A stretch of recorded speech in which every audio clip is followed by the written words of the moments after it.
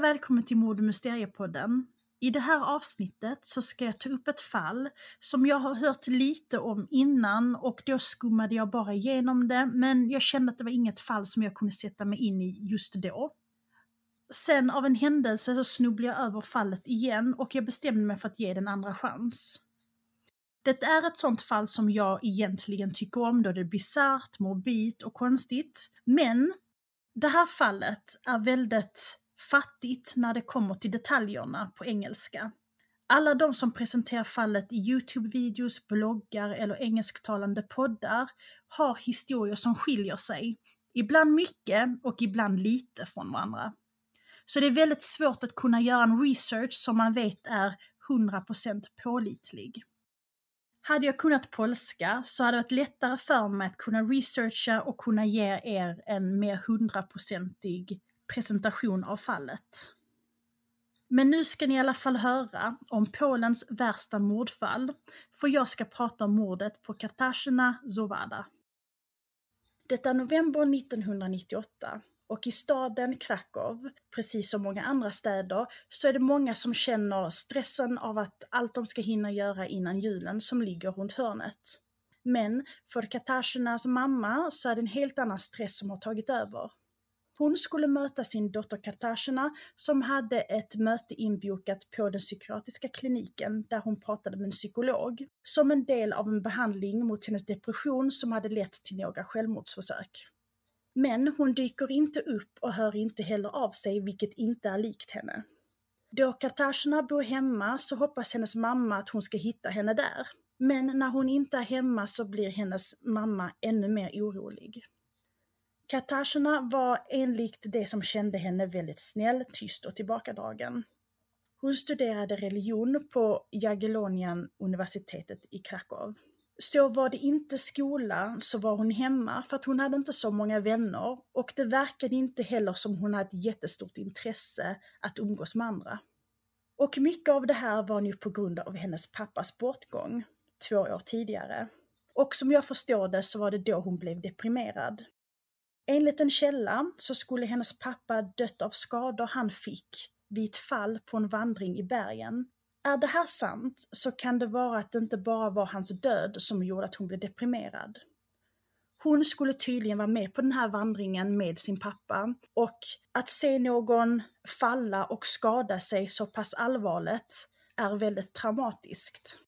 Och sen kanske hon till och med skyller på sig själv för att hon tänker att hon hade kanske kunnat stoppa det på något sätt.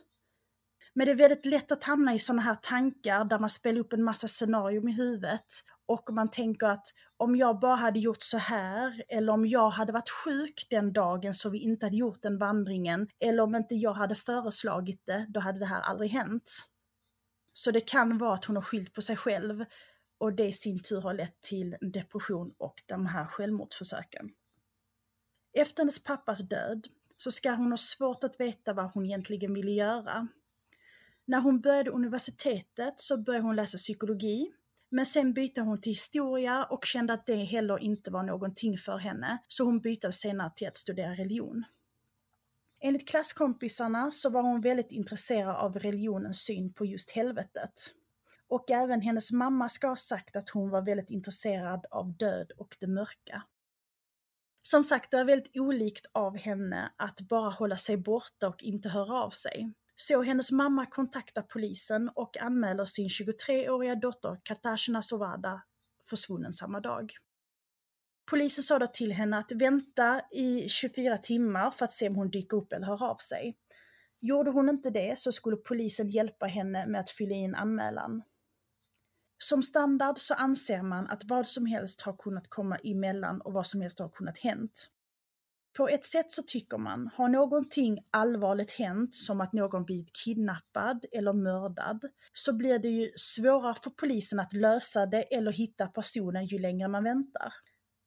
Men samtidigt så förstår man att polisen vill inte lägga ner några resurser bara för att någon inte har kommit på ett inbokat besök eller brutit mot en så kallad normal rutin. Hade inte varit så jättekul om polisen knackade på varje gång man har glömt att man skulle vara någonstans för att någon har anmält en försvunnen. Och ska vi vara helt ärliga så är det nog vanligare att någonting har dykt upp så personen inte kunde höra av sig än att någon har blivit utsatt för ett brott. När ingen har hört av Katarzyna på de här 24 timmarna så kontaktar hennes mamma polisen igen och den här gången görs en anmälan. Polisen har inga spår efter henne och hon är spårlöst försvunnen i nästan 2 månader. Men den 6 januari 1999 så är det en boxeringsbåt ute på Polens längsta flod, Vistula. När de är ute på floden så kommer de i kontakt med ett föremål. Enligt vissa källor så ska de ha sett ett föremål i vattnet som de blev nyfikna på och fiskade upp. Men de flesta källorna säger att det var någonting som fastnade i båtens propeller som de var tvungna att ta bort för att de senare skulle kunna köra vidare. Nu vet jag inte om man kör på vattnet, men ni förstår vad jag menar. Vilken version som var sann kanske inte är lika viktig som fyndet. Dock tror jag att den versionen där det fastnade i propellern är den sanna. När de ska ta bort det som har fastnat i propellern, det tror först att det är ett stort tygstycke som har fastnat, men när de börjar fiska upp det så får de syn på ett öra. Och det visar sig att det som fastnade i propellern var hud, människohud. En liten side-note. Jag gillar Catherine Knight-fallet, men för att varenda svensk true crime-podd har tagit upp det fallet redan så bestämde jag mig för länge sedan att inte ta upp det. Det gjorde lite ont att inte kunna prata om det fallet, men det här fallet är ganska likt det fallet på vissa sätt. Så känner ni till det fallet och tycker inte om att höra om människor som blir flodda, då kanske vi kan säga hej då nu och höras i nästa avsnitt istället. Och för er som är freaks som jag, som gillar att höra om true crime-fall osensurerat, så var det människohud som hade fastnat i boxeringsbåtens propeller. De som var på båten sa att det luktade väldigt illa, vilket dött brukar göra och särskilt om det har legat i vattnet ett tag. De ser att det är en kvinna som har blivit flodd och det ser de då brösten och vaginan är kvar. Kaptenen på båten börjar spy och de andra är i chock.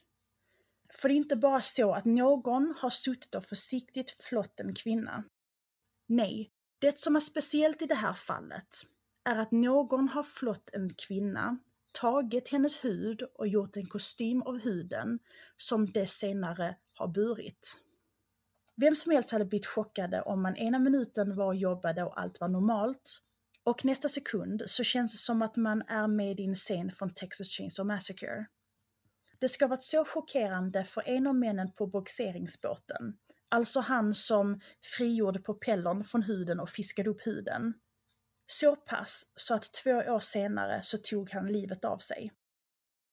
Man tillkallar polisen som tar med sig fyndet för att få en DNA-analys på det. Man misstänker redan innan att det var Katarzynas hud och när resultaten kommer in så vet man definitivt att det var hennes hud som blivit omgjord till ett klädesplagg och antagligen blivit buren av mördaren. 8 dagar efter att man hittat hennes hud så hittar man ett högerben som visar sig också tillhöra Katarzyna. Förutom hennes hud, högra ben och lite tygremsor från hennes kläder så hittar man ingenting mer av henne, trots att man noggrant sökt igenom floden och området runt omkring. Så hennes huvud och resten av kroppen har fortfarande inte hittats. När labbet får in fyndet så ser man att hennes hud har försiktigt separerats från kroppen. Mördaren har skurit upp huden från lårpartiet och upp till precis under öronen, men på ena sidan så var örat med. Hennes bröstvårtor har skurits bort och ingen hud från resten av kroppen var med i kostymen. Utan resten av kroppen eller huvudet så är det omöjligt att säga om hon var i livet medan hon blev flodd. Men experterna hittar bevis på att hon har blivit torterad, så man misstänker att hon kan ha varit i livet under delarna av processen. Det ska ha hittat ett antal punkteringshål i huden och det är armhålorna, halsen och skrevet. Och dessa ska ha gjorts i ett tortyrsyfte för att få henne att förblöda sakta men säkert. Man hittar också bevis på att Katarzyna har blivit slagen och våldtagen, både vaginalt och analt. Man tror också att hennes mördare har hållit henne levande i ett par veckor innan han sedan mördade henne. I maj 1999 så ringer en äldre man till polisen och säger att han tror att hans son har blivit mördad av hans barnbarn och att hans sons kropp skulle ligga i källaren. Polisen tar sig till adressen där de 3 männen bor och i källaren så hittar man den äldre mannens son. De hittar hans kropp, men först så hittar de inte huvudet. Men när de hittar huvudet så ser de att huvudet har blivit flott och huden saknas. Det visade sig senare under utredningen att offrets son, Vladimir, mördade sin pappa och skar av huden på ansiktet som han sen satte över sitt egna ansikte som en halloweenmask. Sen tog han på sig sin pappas kläder och spelade sin pappa. Vissa säger att han gjorde det i några veckor och vissa säger att han gjorde det i en dag. Han ska ha lurat sin farfar som hade väldigt dålig syn att han var hans pappa. Hur farfar kommer på att hans son ligger dödad i källaren vet jag inte. Och vissa källor säger att när polisen kom till adressen så dansade Vladimir runt i köket med sin pappas ansikte på sitt ansikte. Men det var bara en källa som sa det så att jag visste inte om det var sant. Men en bizarr detalj. Man arresterar Vladimir och nu tänker polisen såklart att de även har hittat Katarzynas förövare.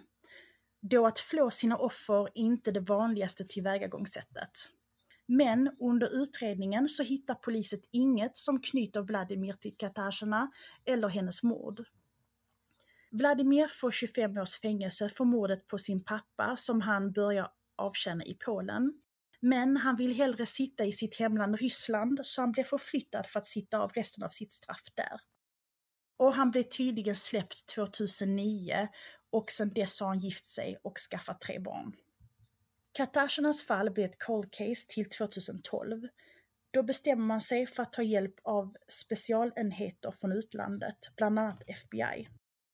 Man gräver upp det som man begravde av henne och den portugisiska professorn Duarte Nuno Vieira som specialiserar sig på att undersöka tortyr som offer har blivit utsatta för. Han undersöker hennes högra ben och han identifierar att hon troligen har blivit utsatt för kampsportliknande slag och sparkar. Den här informationen väljer polisen att inte dela med sig, för vissa saker är bra att allmänheten inte känner till.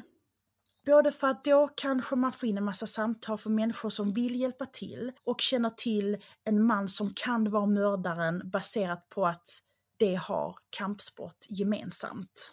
Och då måste man följa upp det här och det är bara slöseri med tid. Och sen är det också bra att mördaren inte vet att polisen vet mycket mer än det de säger. Och så kan de ligga ett steg före när det verkligen gäller. Åren går och man lyckas inte komma närmare en lösning.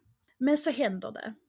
2017 får polisen i Krakow in ett brev från en tidigare misstänkts vän. Den misstänkta är den då 52-åriga Robert Janczewski. Han misstänkte man redan 1999 men hittade inget som knöt honom till mordet så man kunde inte göra så mycket. Vad som har sagts i brevet vill polisen inte avslöja. Men han stämmer in på profileringen som har tagits fram och på det de har hittat. När man ser honom så skulle man aldrig kunna tro att han kan någonting om kampsport eller har tränat det, då han är av en rundare modell. Men visst, det har gått 18, nästan 19 år och mycket händer på en sån lång tid. Men han ska vara väldigt skillad när det kommer till just kampsport. Han ska även ha varit i det militära när han var yngre. Och han har jobbat på bårhus och hanterat döda kroppar och en av hans arbetsuppgifter var att dissekera lik. Samt att han har jobbat på zoologiavdelningen på Krakows institut, där man har bland annat studerat hud på djuren. Han fick sen sparken då man kom på att han hade dödat alla kaninerna på avdelningen. Och enligt han själv så vet han inte varför han gjorde det. Man undersöker hans badkar, antagligen för att man misstänker att mordet har skett i hans hem Och ska man mörda, flå och stycka en människa så är det vanligaste stället nog i badkaret. Så man kan lätt spola bort blodet och plus så minimerade stänk på väggar och liknande. Man hittar i alla fall spår av människoblod i avloppet. Robert ska även klätt sig i kvinnokläder och inte varit så bekväm i sitt eget kön.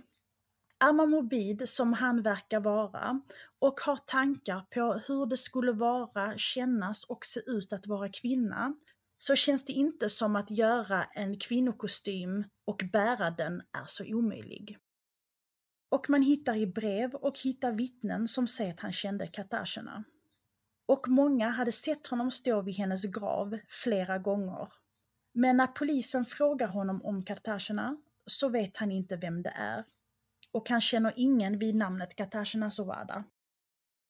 Hur de har känt varandra finns det olika teorier på. Vissa säger att de dejtade varandra ett tag innan hennes död och andra säger att de var bara vänner. Man arresterar Robert för mord med särskild grymhet. Han får sitta häktad till den 6 september 2018 i väntan på att polisen utför sin utredning och samlar in mer bevis som kan fälla honom. Men detta blev förlängt, men sen finns det inte mycket mer information. Man vet bara att i september 2019 så satt han fortfarande häktad. Och att man har efterfrågat en privat rättegång utan utomstående publik.